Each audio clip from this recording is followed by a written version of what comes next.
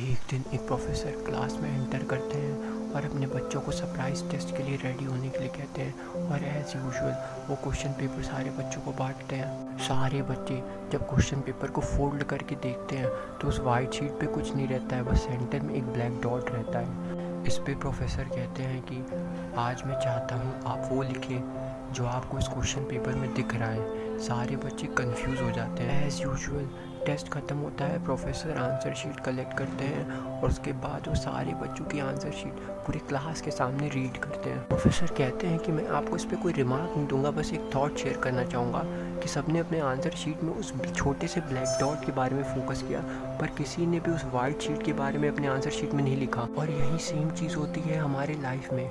हम अपनी छोटी छोटी प्रॉब्लम्स को इतना बड़ा बना देते हैं, इतनी ज़्यादा इम्पोर्टेंस दे देते हैं कि हम अपनी लाइफ ही नहीं जी पाते हैं।